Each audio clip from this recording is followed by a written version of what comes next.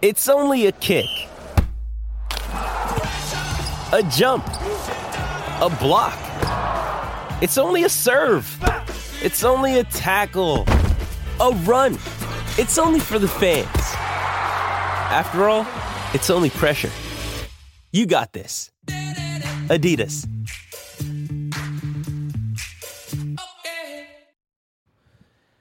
Hey everybody, welcome to a brand new MMA Roasted podcast. It's me, Adam Hunter.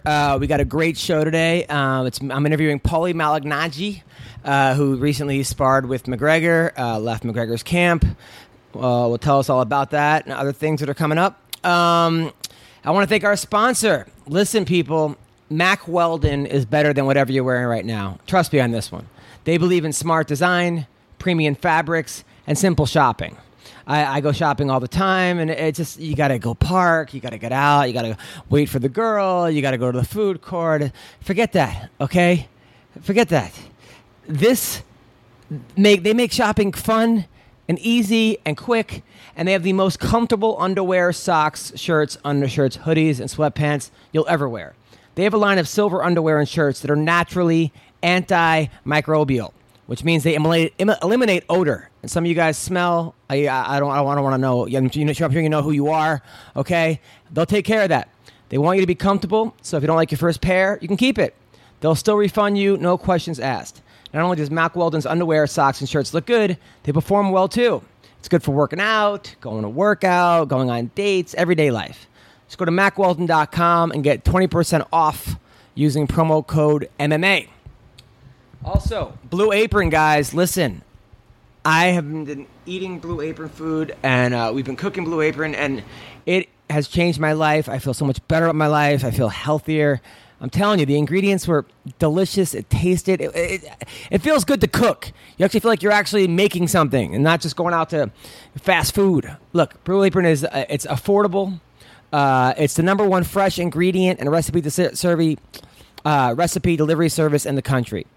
Their mission is to make incredible home cooking accessible to everyone, and they achieve this by supporting a much more sustainable food system, setting the highest standards for ingredients, and building a community of home chefs.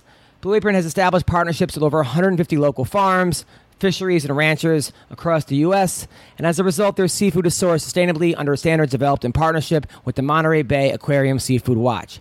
Their beef, chicken, and pork come from responsibly raised animals. Their produce is sourced from farms that practice regenerative farming. Listen, cooking together builds strong family bonds. Research shows that Blue Apron families cook nearly 3 times more often. Those who spend a lot at restaurants or at high-end grocery chains can now spend under $10 per person for a delicious meal. Their upcoming meals are basil pesto chicken with summer vegetable panzanella, whole grain pasta, and summer vegetables with heirloom tomato caprese salad, sauteed shrimp and green beans with globe tomatoes, spinach, and orzo pasta, as well as miso butter salmon and lo mein noodles with cucumber and charmed tomatoes. Meatball pizza with fresh mozzarella cheese and charmed tomatoes. Listen, people, it's affordable. For less than $10 per meal per person, Blue Apron delivers seasonal recipes along with pre-portioned ingredients to make delicious home-cooked meals. They got a variety. They're flexible. It's easy. It's guaranteed.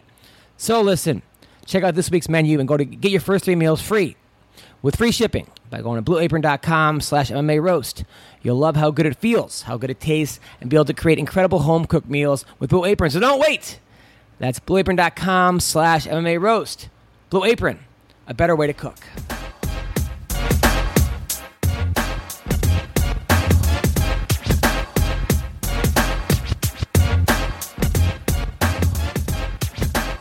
Okay, right now we are calling Paulie Malignaggi. Yes, my dog is very excited about that. Miles, be quiet. No barking. This is a big interview. All right, here we go. Just calling him. Miles, shut up. All right, so we are calling him right now. Let me see what we got. His phone number. Very excited about this. Big Malignaggi fan. I'll just say everybody knows what the hell is going on right now with with everything. And I think this is going to be good. And boom, boom, boom, boom, boom, boom. 824. Okay, so right now we are calling Paulie Malignaggi. Very excited about this. This should be good. Here we go. Boom. All right. All right, boom.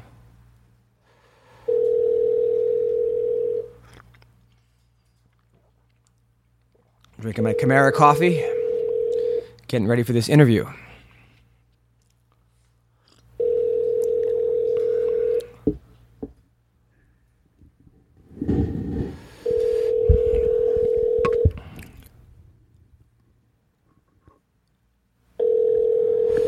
Boom.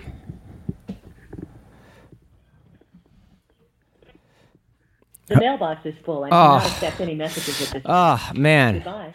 We got to call him again. All right, so let's try this again. Boom. Okay. Here we go. We're calling him again. First time didn't work.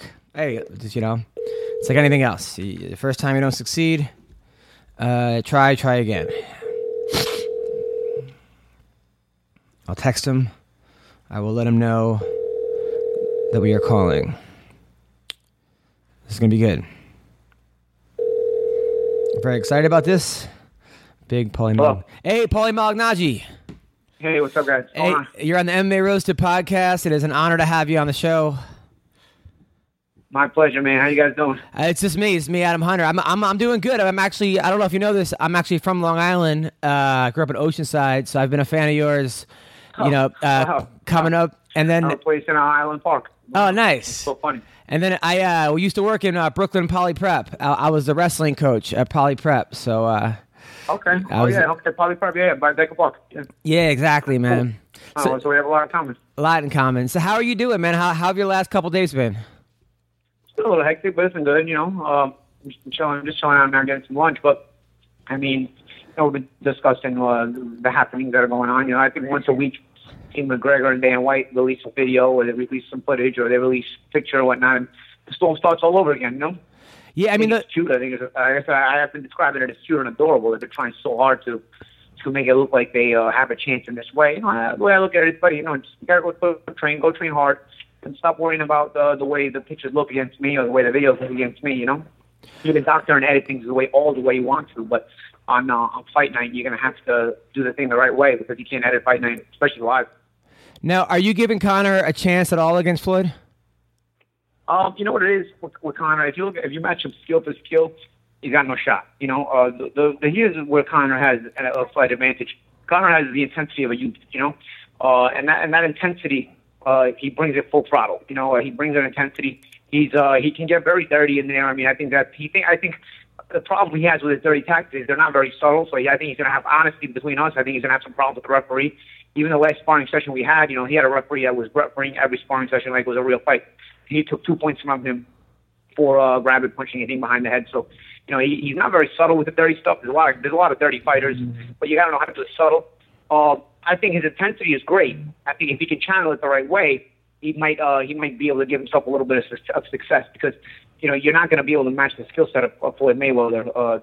Even established boxers haven't been able to do that. But like even in that 30-second clip we saw, or 20-second, when he landed a couple big shots on you, do you think those would have taken Floyd out? No. The problem Conor has is he's got to learn how to throw the punches the right way. He doesn't turn them over half the time. He's smacking with them. He's lifting his back leg almost every time. The back leg is where you're driving the weight from the back leg to the front leg. That's the driving force that gives you the power. If you take it off the ground, especially at the point of impact, if it's off the ground, there's nothing on it. You know what I'm saying? So he hit, don't get me wrong, he's a grown man, so he's not going to hit like a little girl. But at the same time, it would be better if he could maximize the power that he does have by doing things the right way.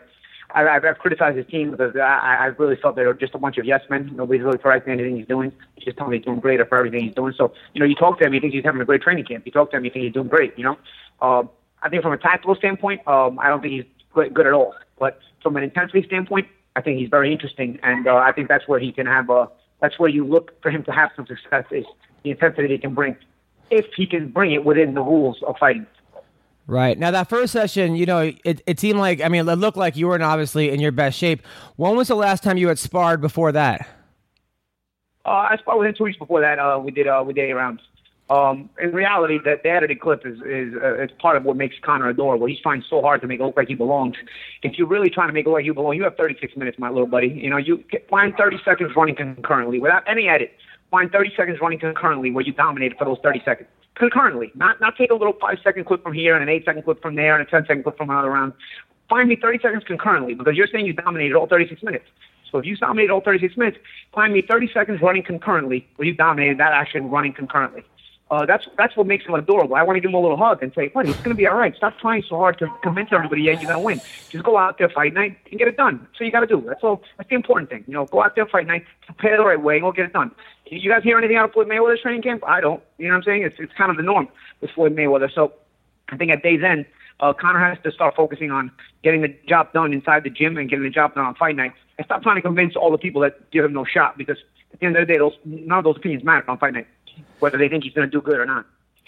Now you had said obviously you made that video that you can beat him with one hand behind your back and that ankle weights.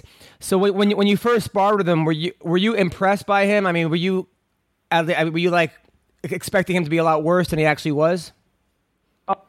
Nothing in Conor McGregor's skill set is impressive, but what's impressive is his intensity because his intensity derives from his self-belief, and he brings a little bit of intense.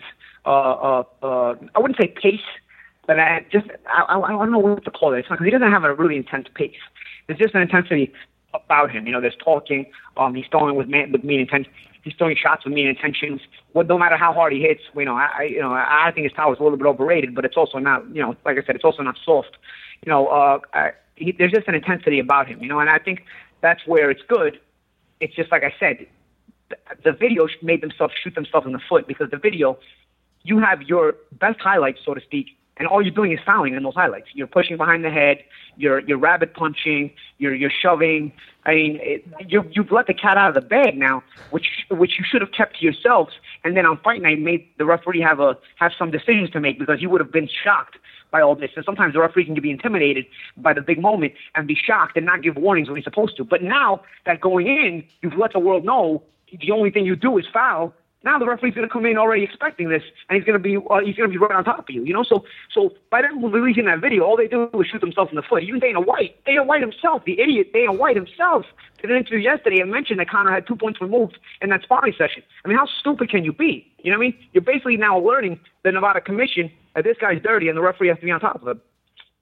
Right. Now the knockdown. It seems like a lot of people are, torn on that. It's like because, like you said in the thing, that you were putting pressure, you were beating him up in the round, and then out of frustration, he kind of pushed you down. But the way that the videos made it look, it didn't look like that. Do you still stand by that? Well, we were.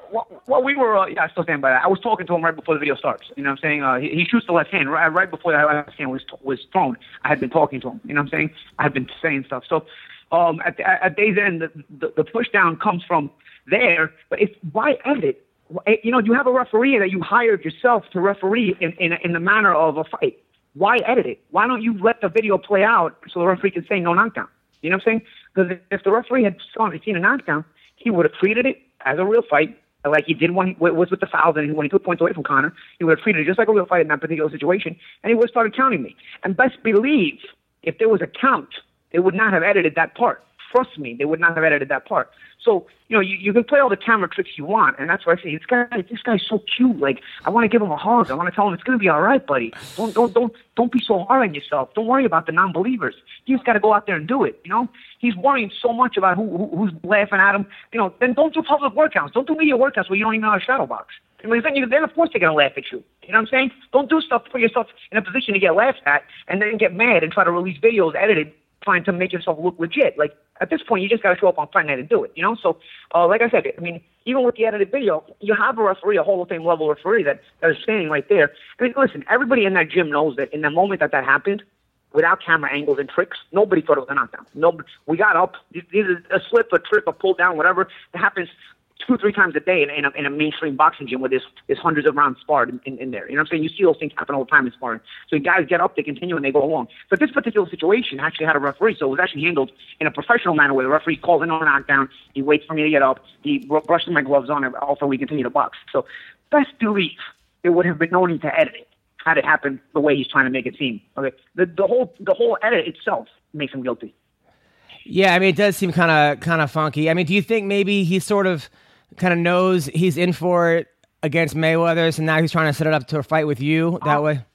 I don't know. You know, I find myself wondering. At first, I thought it was something to do with, you know, maybe he's got some kind of agenda against me. I still do. I still think it's an agenda. But even if you had an agenda, you probably would have let this go by now. You know what I'm saying? Like, the fact that every week it's something new. Like, every week he puts out a new picture, or now it's been a new video. So every time something new comes out, what happens? I get mobbed by the media all over again. Even media that's already talked to me. Now something new comes out, they want to mob me all over again. So you've made this a weekly redundant thing where you've caused this media rush that come to me every single week. So at this point, I'm wondering, I think this guy's trying to get away, set up a situation where he doesn't have to go back to mixed martial arts and he can stay in boxing. And he's causing this intense beef with me and him, and you know, maybe after this fight he's looking for him. You know, but I was looking at the internet this morning. I mean, they got betting odds already out. Betfred was a major betting site in the UK. Had betting odds on me versus McGregor already. You know what I'm saying? Like, he's caused this to gain so much traction that already betting odds have come out. What are the odds? I'm favored. Well, that's it. It's actually on my front page of my Twitter. I retweeted it. Oh, that's good. I've started out as a favorite. So odds makers ain't stupid. Come on, guys. Well, odds makers ain't stupid. They're not in the business of losing money. I mean, at first you said, you know, I'm retired, I'm done. But now you're saying that you were going to fight him. You want to fight him on St. Patrick's Day in Ireland?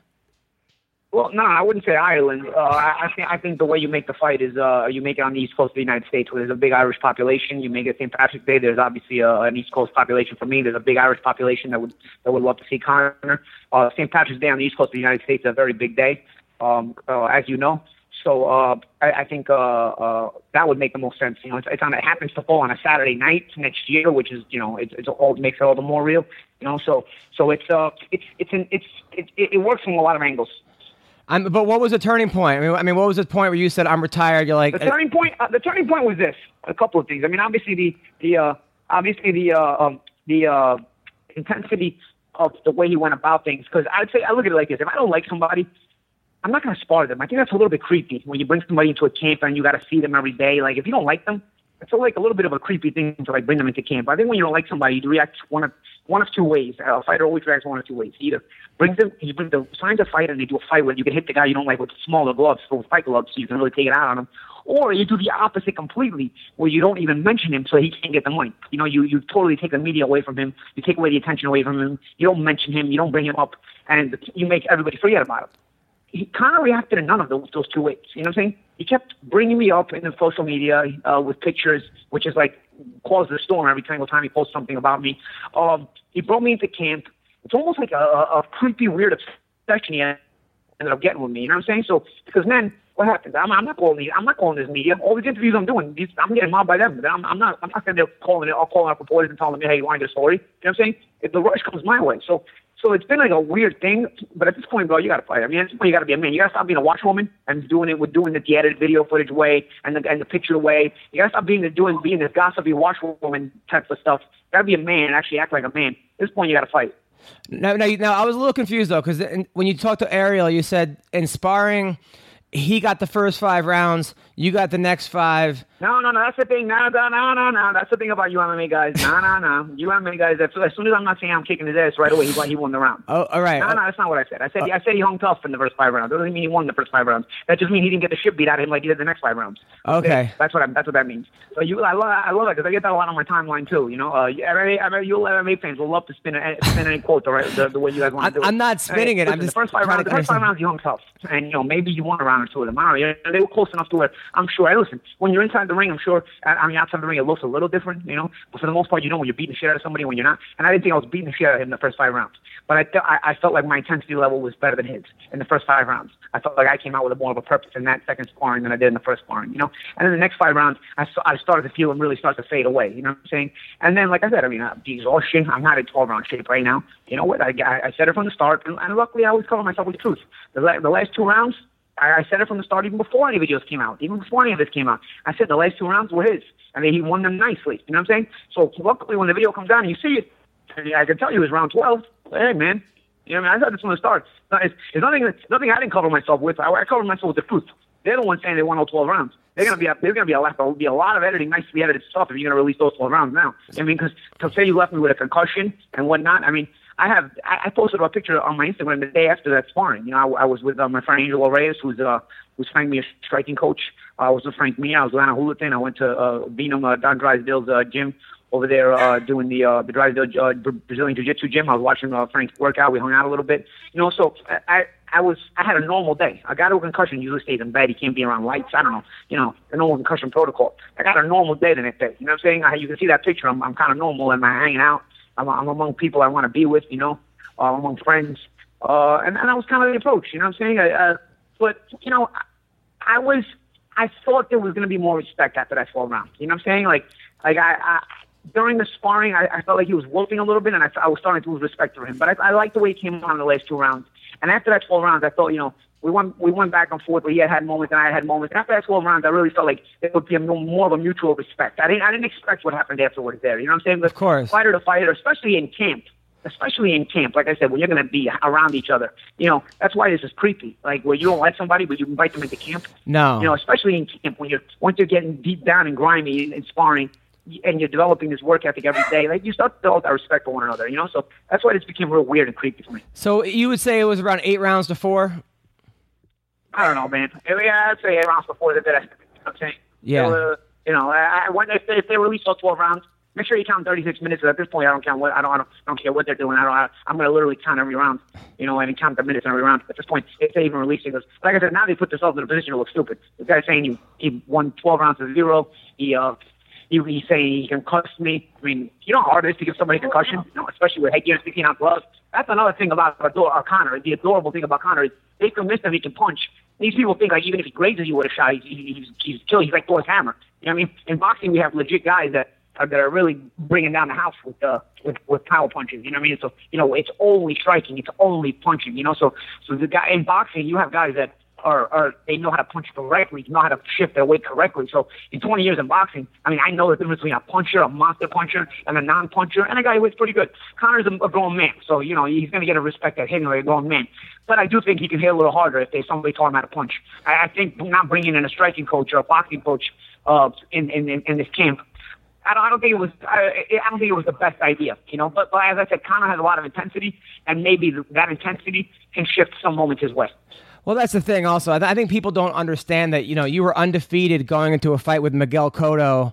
I mean, you know, that went, 11 rounds, and it was like they had to basically, like, you know, stop you from, you know, there's no quitting you. I mean, you fought some of the best guys in the world, actually the best guys in the world, pretty much. Yeah, well, you know what it is? You know what it is? I'll say this. After 10 rounds, after that sparring, I was saying, man, I think I've given everything I can give. You know what I mean? I'm tired. I flew across country the day before. I'm not in 12-round shape. You know, after 10 rounds, I was pretty satisfied with the work I'd given. But I said to myself, they said I got to go 12. I'm not going to give them the satisfaction that I didn't go 12 now. You know, it's not like anybody's going to actually think about the fact that Paulie's not in 12-round shape. If I stop right now, I don't trust these people. They're going to start saying, I didn't do the 12. So I said, what's the worst? You know, do a couple of rounds, he'll get them. Maybe he'll show me something, you know, because up until 10, I wasn't really impressed with what he showed me. So 11 and 12, yeah, maybe he noticed that my level was dropping off a little bit. But hey, man, still got to give credit to him for bringing on the intensity 11, 12. You know what I'm saying? And that's where I thought, like, there would be more respect from him back and forth between us both. Do you think that there's any of the top guys that you fought that, you know, including Zab Judah, that he could hang with? I mean, the past guys that I fought, top names? Yeah. I don't know. Like I said, I don't think skill-wise Conor matches up with anybody, but you have to look at this fight from a different perspective than just skill-wise. You know, you have to look at it from intensity. Conor's a youthful guy, and Conor has that intensity. Here's the thing that Floyd, the difference with this fight from Floyd, this opponent, than all the other opponents. No matter how good the other opponents were, it was still a little bit in awe of Floyd Mayweather. No matter what, how big of a deal they were. I think the last guy that came to kick Floyd's ass and believed wholeheartedly that I'm going to destroy this guy was Diego Corrales. I mean, that was such a long time ago. You know what I mean? To where Floyd was still making his name. Corrales was making his name at that time. They were both at the same point in their careers. They were both undefeated. And I think they fully, truly, wholeheartedly, 100% in their mind, came in with no respect for the other guy, and I'm going to destroy this guy. I think Conor's the first guy to Diego Corrales that is coming in with that mentality. I mean, Conor doesn't care at all about Floyd Mayweather. So I love that intensity about him. That's what makes the fight interesting from that degree. But skill-wise, I mean, he can't match up. I mean, then again, nobody really matched up with skill wise. But that's where the interesting thought process comes in. Can there be an intensity level brought in by Conor in a clean way? Because if he's dirty to the point, and now even the videos show it, now the cat's out of the bag. I mean, the referee's going to be on his ass. You know what I mean? But let's face it, mixed martial artists on the inside, they're used to grabbing. You know what I mean? They're used to pushing heads down. They want to knee you in the head. You know what I mean? So that's really their biggest crutch. They're gonna involve themselves in a boxing match. Learning to fight on the inside of boxing is the most difficult part of boxing. And on the inside, every single punch can hit you: a body shot, a head shot, a hook, an uppercut, everything. So you're in range to be hit with every single punch. So to stay calm and put up a debilitating attack and stay calm it's not easy to learn. It takes a very, very long time. And I just didn't see Conor even attempt to learn it. You know what I'm saying? So and like I said, I mean, even don't take it from me. Take it from Dana White. They took away 2 points in the last sparring session, and I think that was the worst thing Dana could have said, because now you're going to put the referees and you're going to put the commission on their mind that, okay, this guy doesn't know how to box the right way. So, but when Dana says that Conor gave you a one-way beating for 12 rounds, I mean, what was your thought when you heard that?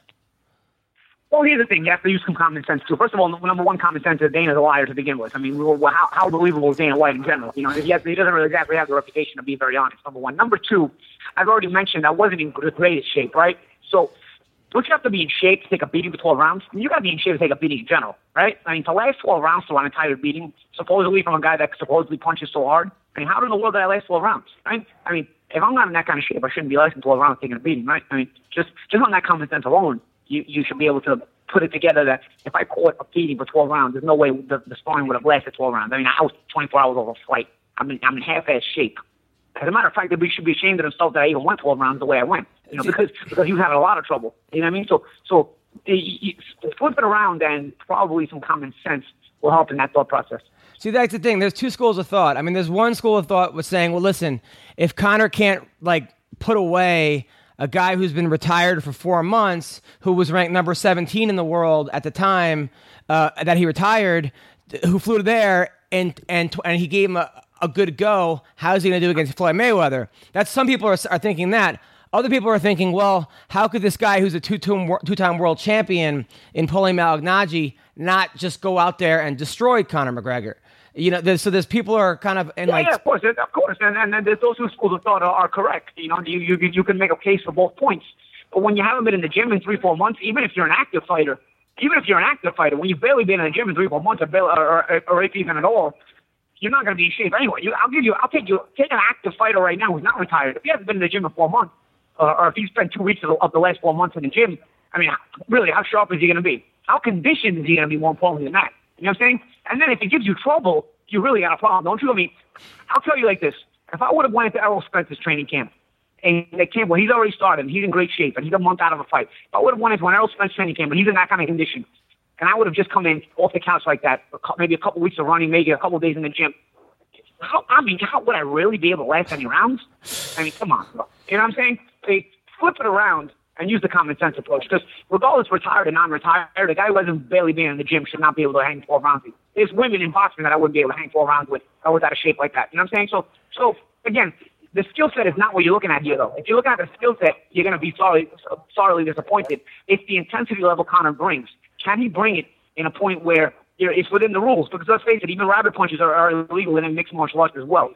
So is he going to, here's what, I don't want to be cynical. A piece of me feels like he's going to foul out. And that way he doesn't get himself disqualified. I mean, that way he doesn't have to quit. You know what I'm saying? A piece of me feels like, is this guy going to keep fouling until he fouls? Because he fouls constantly in the gym. You know what I mean? Dana White even said it. Like I said, I didn't just say it. Dana White said it. So he's fouling constantly in the gym. Now, you're going to have a referee that's going to give constant warnings. If you foul out, fouling out is one way to get yourself out of a fight. You know what I'm saying? Without saying I quit. You know, so you know, which way is he going to go? Is he going to go that route? So that's the thing. Now the cynic, if that's even the word, the cynic in me is thinking, you know, in what way is he going to bring this intensity? Is he going to bring this intensity to win, or is he going to bring this intensity to look for a way out? You know, I'm hoping he brings his intensity to win, because I really feel like in round one he's going to come out having full belief in himself. You know, I don't believe that's an act. I really think the guy believes in himself, and I think he brings the intensity in believing in himself. It's, do you believe in yourself after a few rounds and it's not going your way? Because we're all fighters in round one. How many of us are still fighters when we're tired, hurt, beaten up, and fatigued in there? You know what I'm saying? Like, are you still a fighter at that point? For me, that separates the true fighter from the fake fighter. Now, do you feel like a pressure on you, though, because that you kind of have the weight of boxing on your shoulder, and now you got all these MMA people all day long hitting you up, like that you're kind of like the poster boy for boxing versus MMA people? No, because I never looked at it as boxing versus MMA. I have a lot of friends in mixed martial arts. If you look at any interviews I've done even before this whole fiasco happened, I always give love to mixed martial arts as a sport, as the fighters. My answer was always the same when people ask me about mixed martial arts. If you do combat for a living, regardless of what kind of combat it is, mixed martial arts, boxing, kickboxing, Muay Thai, whatever it is, I have to respect you because combat for a living is not an easy way to make a living. You know what I'm saying? So for me, it was never mixed martial arts versus boxing or the mixed martial arts side giving me pressure and the boxing side giving me pressure.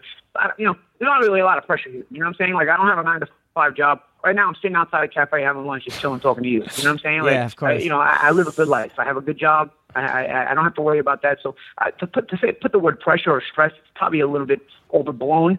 Is it annoying at times? Yeah, of course it's annoying. I think anybody in my position would tell you it's annoying. Like I said, especially the last few weeks, every time this guy puts up a picture, every time this guy puts out a video, it's a situation where he's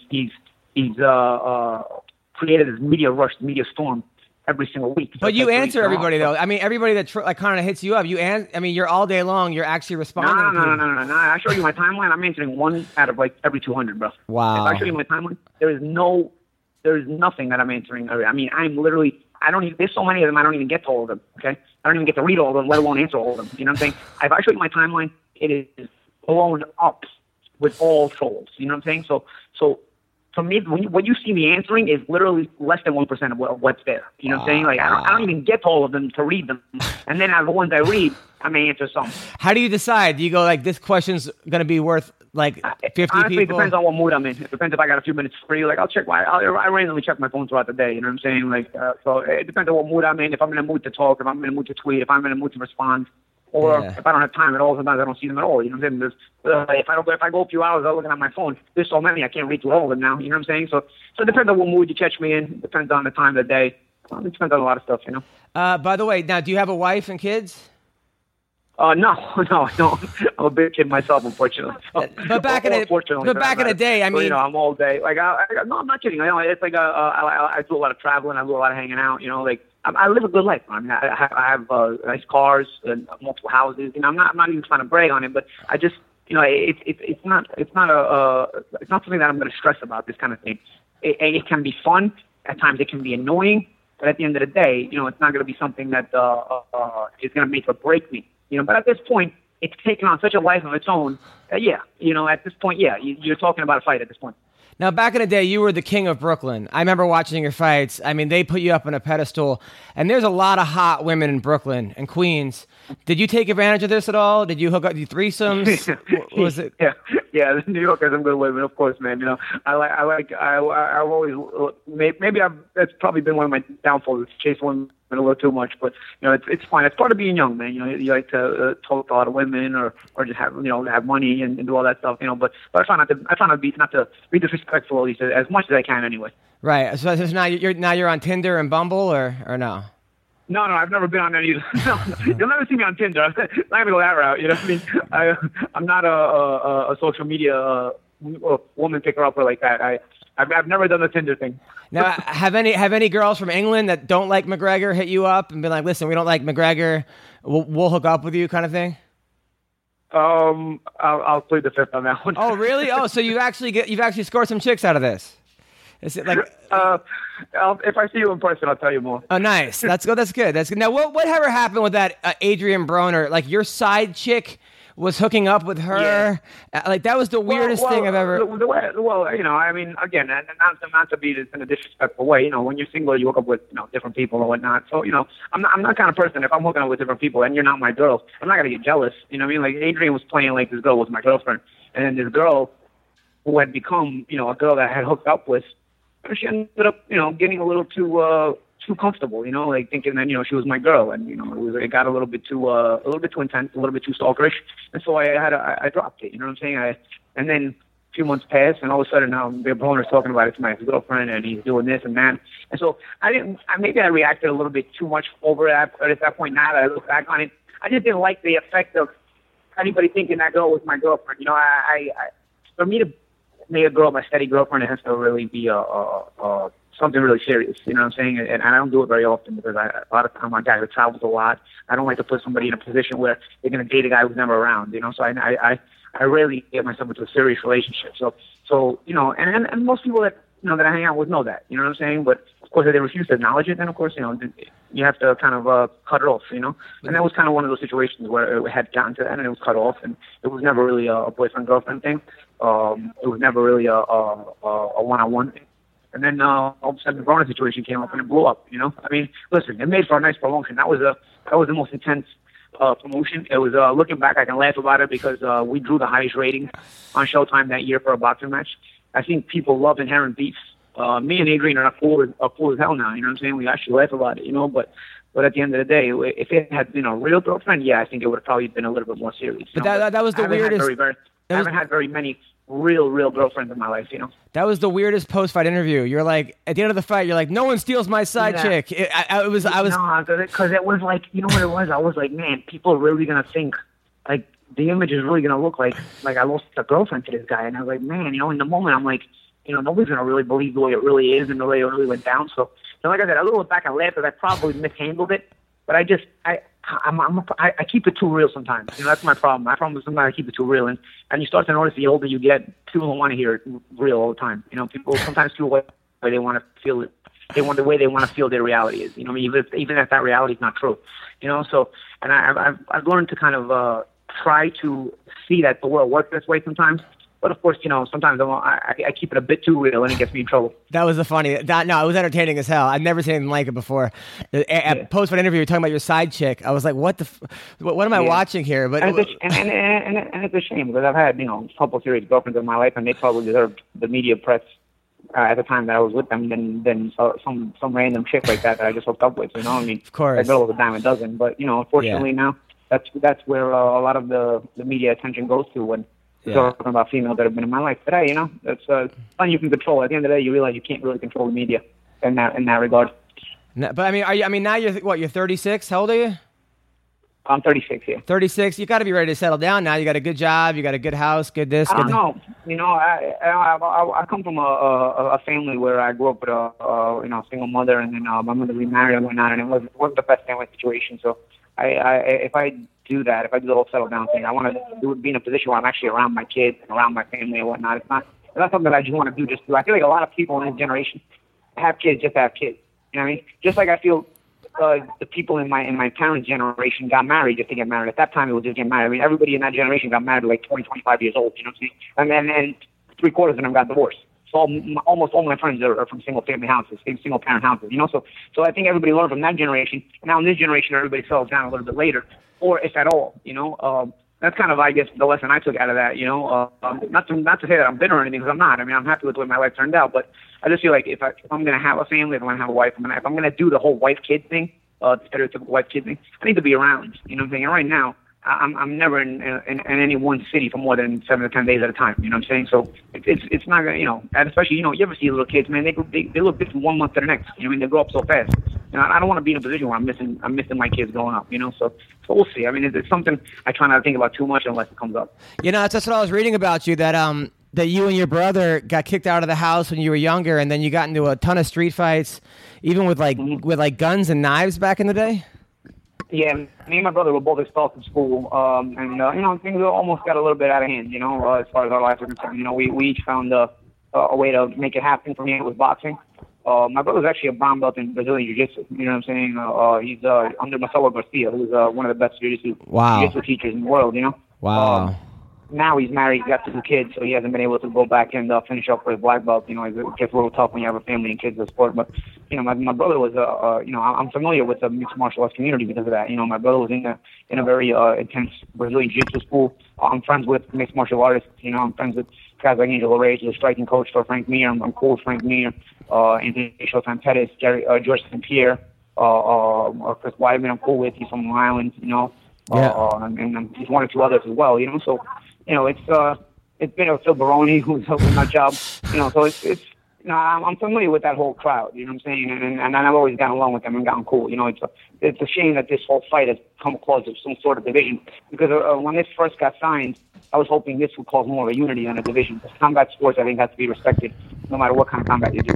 Yeah, but I honestly think that, Conor McGregor is sort of his own entity in mixed martial arts, and the guys. Oh, he is, without a doubt. And the guy, without a doubt, he is. No, I've seen. He's a very selfish person. You know what I mean? Mixed martial arts needs help. Mixed martial arts, the rules and regulations of mixed martial arts need help in terms of being changed to the way they should be. You know what I'm saying? And a guy like Conor could be the first guy to stand up for that kind of thing. He could, push for it more than anybody if you will listen to him. Instead, he's cool with being chummy with Dana White, who's screwing all the fighters and doing all this kind of stuff. So I don't respect a person like that on any level. You know what I'm saying? Well, I mean, from my experience with him, or be it from his own life. And I just have no respect for that. People like that in general, I don't respect.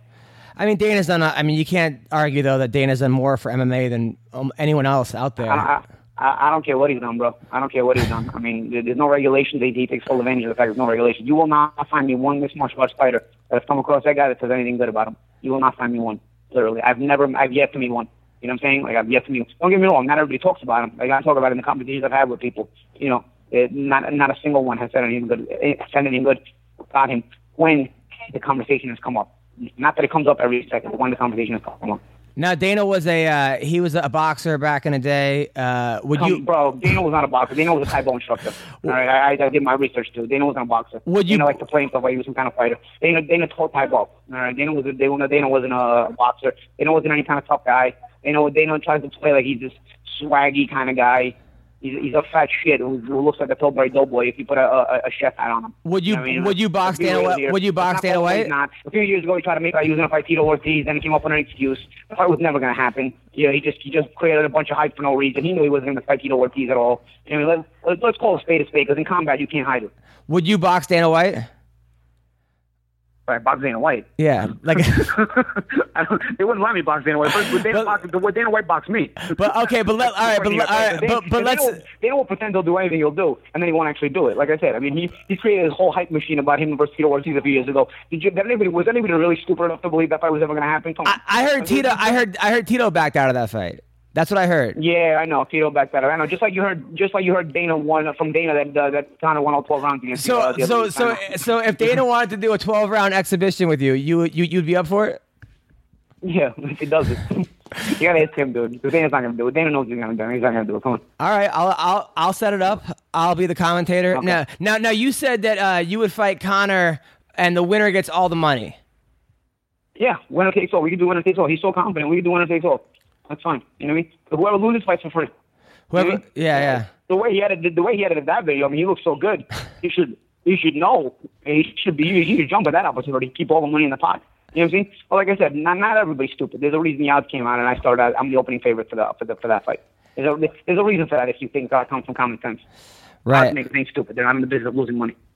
Yeah, no, I would love to see it, man. I would honestly, and I think that you, like you said, you kind of got screwed in this whole thing. At the same time, I mean, you got to say that I know this is not what you wanted, but your name is now at the forefront, and your name's on CNN. Have you ever been?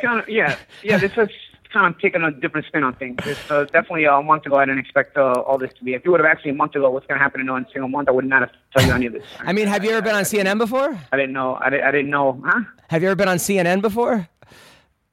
CNN? Yeah, I think I think your name scrolled down. CNN, so I don't know. I think your name scrolled down that you left the camp on CNN. I swear, I'm pretty sure it did. I don't know. I don't watch CNN. I'm pretty sure it did. So, I mean, let's say that McGregor last 12 rounds. Okay, it's 12 rounds to nothing, Mayweather. But it was I think that's a moral victory for Conor. Honestly, like I said, I think his intensity has a chance to make him last. I think his intensity has a chance to possibly give him some good moments. But again, he's got to keep it clean. You know what I mean? Because he's going to make himself a laughing stock if he can't keep it clean, especially if he gets himself disqualified. People in boxing will know if he gets himself disqualified, he was just looking for a way out. You know what I mean? And that way, if you get disqualified instead of quitting, you can always make it look like it was somebody else's fault. You know? So, right. But he's got to use his intensity to his advantage instead of using his intensity to look for a way to quit. That's my hope. I hope is that he gives a decent performance, a respectable performance in that way. If he wins, it would be something. It would probably be just a storybook. But if he doesn't win, give a performance worth respecting, and that's more so. Well, that more so will keep people wanting to see him box again. Okay, so let's say he goes 12 rounds and he makes $80 million or whatever he makes, and then he says, "Listen, I could either make another $50 million to fight you, or I can go fight Khabib or one of these killers that actually have no mixed martial arts, and it's going to be a much harder fight. He's like, you know what? I'll just fight Paulie for $50 million. I mean, in which case you'd probably make more than you ever made, right?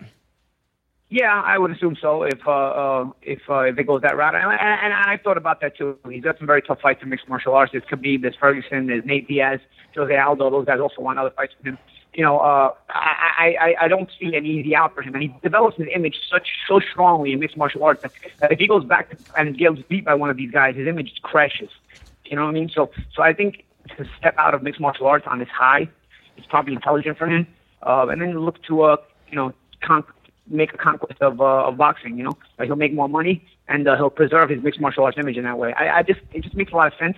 And a piece of me, I try to read between the lines. A piece of me thinks that this is why he's kept me relevant like this every single week by putting this stuff out. Because the closer we get to the fight, the more he's talking about me than he is about Floyd Mayweather. The more he's at least making the media talk about me by putting out pictures, putting out videos.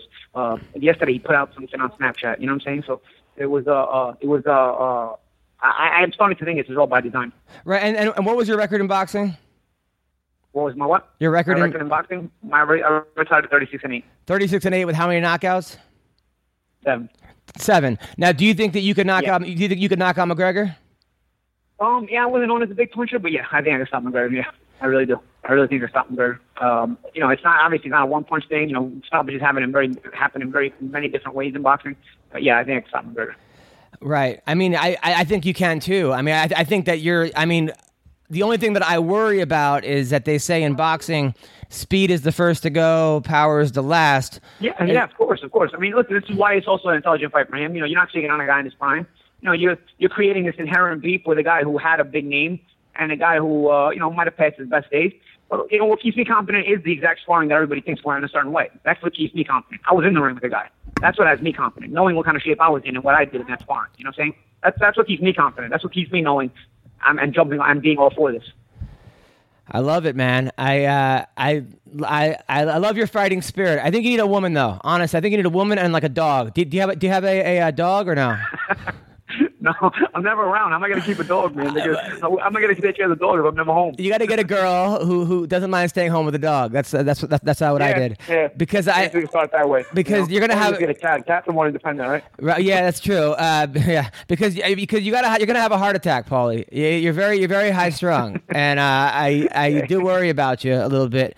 Well, I think my Twitter image gives off a bit more of an image that I'm stressed more so than I am. I think I actually have a good time in my life, and I wouldn't complain about the way my life turned out as opposed to where it was going at one time. So I really have no complaints at the end of the day. But we'll see where this whole fiasco turns out. Maybe there's still more chapters to be written. Now, is there a beef with you and Antonio Tarver? Not that I know of. I mean, I've heard he's mentioned one or two things about me, but yeah. I never knew. I never. Had anything bad to say about Tarver. I mean, yeah, because one time he one or two people have mentioned some that he said a couple of stupid things, but I don't know. I mean, I don't know it. Sometimes when you hear things from third person, people change it or they exaggerate it. So I really haven't done my research enough to know even if Antonio has talked a certain way or not. As far as I know, there's no beef with Antonio, but maybe I'm wrong. I don't know. Right, yeah, because he was commenting on one of Broner's fight, and they were like, "Who was Broner beat?" And they didn't mention your name, and he was like, "Look, I said who." There was the people that mentioned. I actually watched that fight.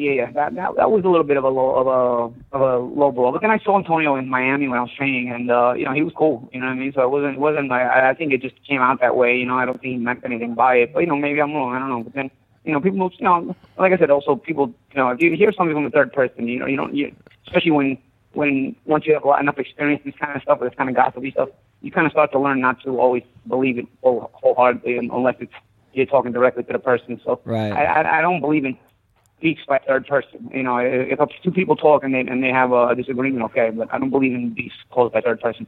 Right. And then the other thing was there was a rumor yesterday that Zab Judah knocked out Mayweather in sparring. Did you hear about that? Yeah.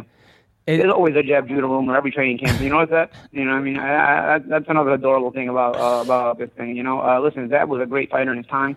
I heard Zab is doing some great work in Floyd Mayweather's camp. But no, I've also heard that the person that started that rumor was actually like a fake mixed martial arts fight, and then it just kind of took fire. But I think it's all for ticket sales. I think it's all you have to take some of this stuff with a grain of salt. You know, and I think both sides are probably trying to fight as best they can. Who's a guy in your career that you wish you could have boxed? A guy in my career that I wish I could have fought. I mean, I don't really have anybody that I'd say I fought a lot of guys. I'd say timing in my career was probably if I had different timing, I fought different guys at maybe different points in my career than I did.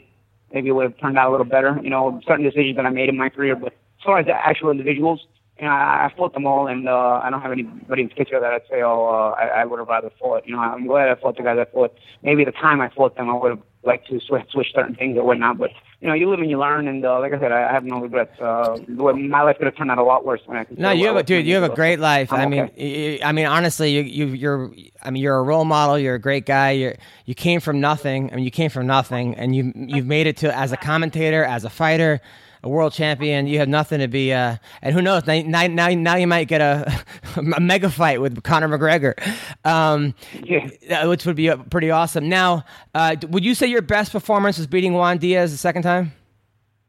I don't know what my best performance was, but I think the two performances I won world championships in were also pretty special moments, and they were pretty special performances. So I don't know if I can pick one to fight where I'd say is my best performance. I was sharp in different ways or different nights. And then some nights I was not sharp at all, you know. So I don't know. I think I'd let people probably judge what my best performance was. But, you know, there's been different fights where I had very sharp nights. Now, there's been several different fights where I didn't have such a great night, you know. How does the best Paulie Malignaggi do against Mayweather? Like on your best night? I don't know. I think I made him think, though. I think I make him think. You know, I'll say that. You know, the best Paulie Malignaggi, won the world title in 2007.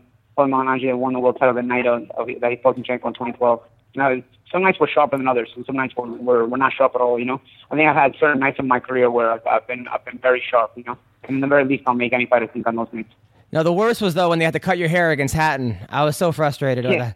I was like... The Love Morendo rematch, on the hand card. Yeah, that's one memory I'd probably like to forget, but history has a way of making me know that it's there. I felt so bad for you that night. I'm like, Jesus, this guy's fighting his hair. He's fighting Hatton. He's fighting England. It's just, oh, man. I broke my hand in that fight. I had to cut my hair.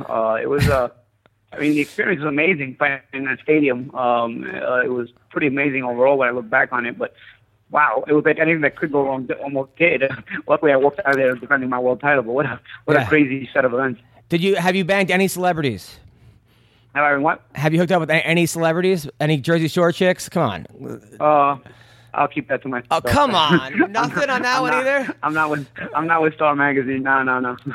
No Rosie Perez? Or I mean, because she's a big boxing fan. I'll keep all that stuff to myself. No, I'm not a page 5 guy. I'm not. Page 6. We page 6, but okay. But I like page 5 better. Got it. Well, listen, Paulie, man, it was an honor. Are you going to be in LA next week or? I'll be in Vegas. I'll be in Vegas on Sunday. I'll be there all week. So, I'll be covering the fight for Sky Sports as well as Showtime. And I look forward to an interesting week. So what's your prediction? I can't give a prediction. I'm working the fight. But like I said, I mean, I think if you want to really break down this fight, it's Floyd's skills against Conor's intensity. It's very tough to match the intensity of a 29-year-old when you're 40 years old. But of course, Floyd's bringing a set of skills to the table that Conor's not going to be used to as well. I understand that, but don't you think Floyd's never been hurt? He's never even he's been hurt. Of course, Floyd's been hurt. Yeah, of course, Floyd's been hurt. Of course, but I also believe the guys that hurt Floyd punch harder than Conor. So I'm not. It doesn't mean Conor can't hurt Floyd. It doesn't mean Conor can't hurt people in general. Now, but I think that doesn't mean Floyd can't be hurt next week. Absolutely not. But you got to land. You got to be confident enough in throwing. I think Conor's coming with that confidence. I think he's coming with enough confidence next week. It's just like I said, that video, I think they shot themselves in the foot with all the fouls they show in that video. And I think people are going to be a little bit harder on him now with the way the referee's going to be. I mean, granted, if he's fouling, he's supposed to be warned, then you're supposed to stop him from doing it. But I don't know. I'm not sure mixed martial arts fans understand if he's doing that stuff. I'll find out all the warnings you get. So, and then they might be frustrated watching it. But rabbit punching, first and foremost, is illegal in both sports. So first and foremost, that another tough got to go for sure. So we'll see. We'll see what he brings to the table. Now, if Conor comes out and just flatlines Floyd in one round, let's just say he does. Okay, he goes out there, he hits Floyd, he comes out, he's weighing 180. Floyd's never been hit that hard. He comes out, lands that big punch. What does that do to boxing? So Conor is going to come out, for argument's sake, and lay out Floyd in in 1 round, for argument's sake, is what you're saying. No, I'm not saying that happens. I'm saying if that happens, right? I know. I'm saying you're giving me a scenario where if that happens. Yeah. What does that do to boxing? So you're telling me. So you're telling me he's showing up with an army.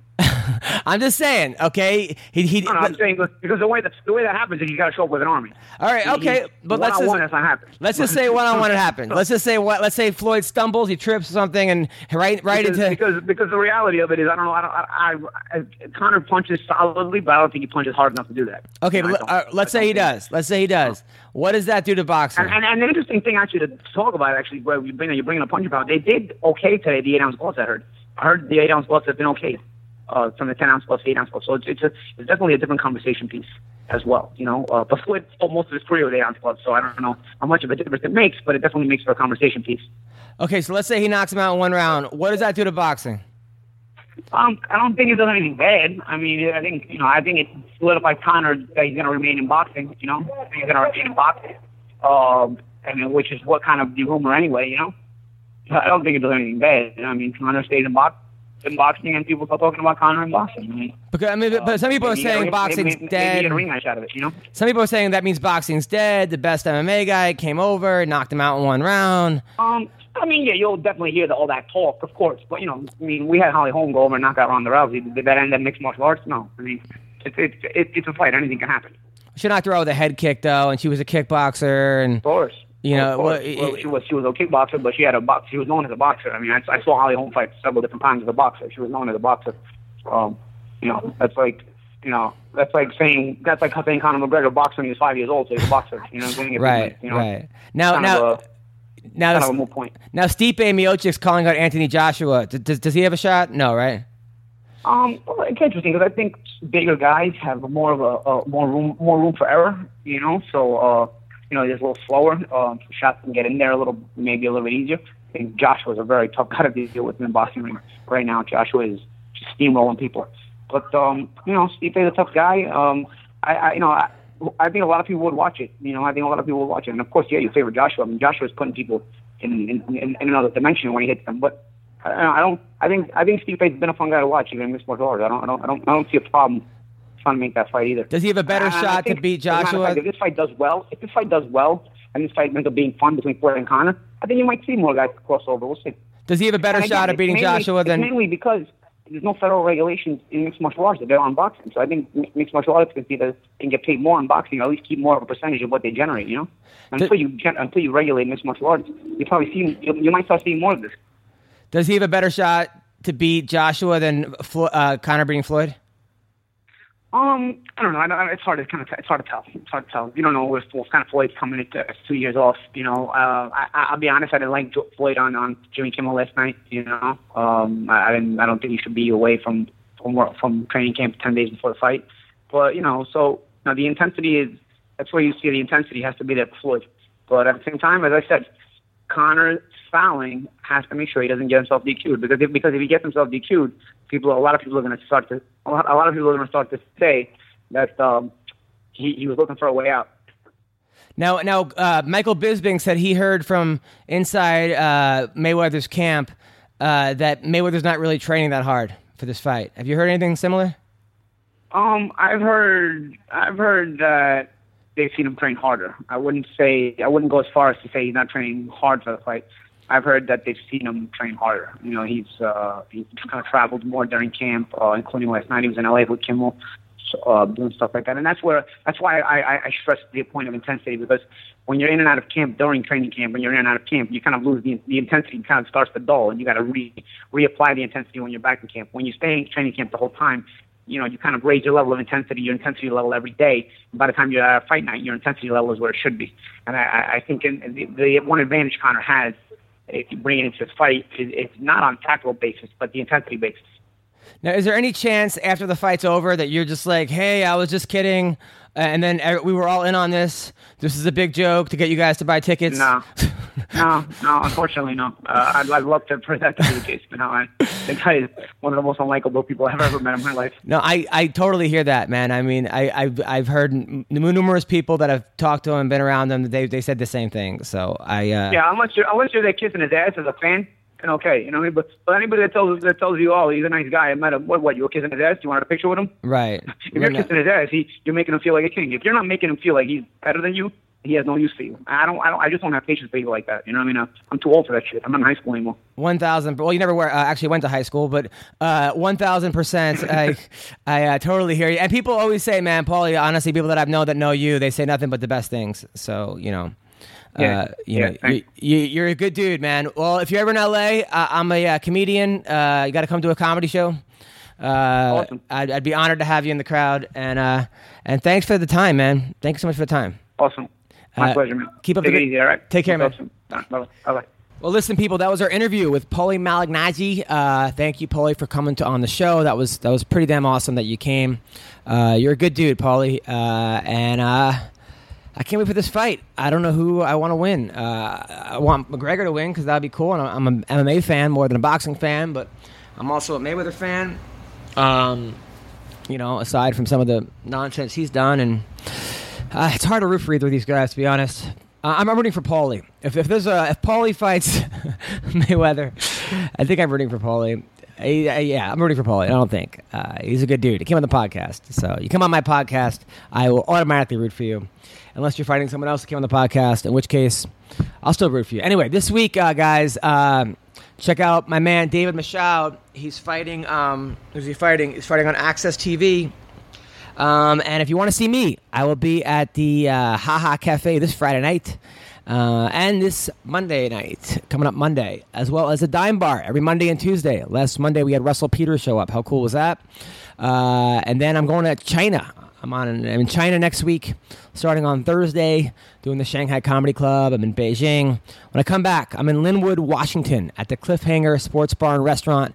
That's September 6th. September 7th, I'm at the Angel of the Winds Casino. I'm in Washington at the Warehouse, September 8th. September 9th at Club Crow in Kashmir. Then I'm in Cedar Rapids, September 15th and 16th, as well as Dubuque, Iowa, Diamond Joe Casino, September 13th. And then I got other stuff coming up. I'm in Springfield, Missouri, September 29th and 30th at the Blue Room Comedy Club, Lake Havasu, October 4th at Pennington's Pub, at Laughlin, October 6th at the Edgewater Casino. And then it goes on. The New Year's Eve, that week I'm in Vegas at the Stratosphere. You can check me out at AdamHunter.com. Buy an MMA Roasted t-shirt. Support AdamHunter.com. You can pick up your MMA Roast t-shirt, and you'll feel better about your life because it's an awesome t-shirt. So, thanks again to Paulie. Thanks for tuning in. Hope you guys have a great week. Take care.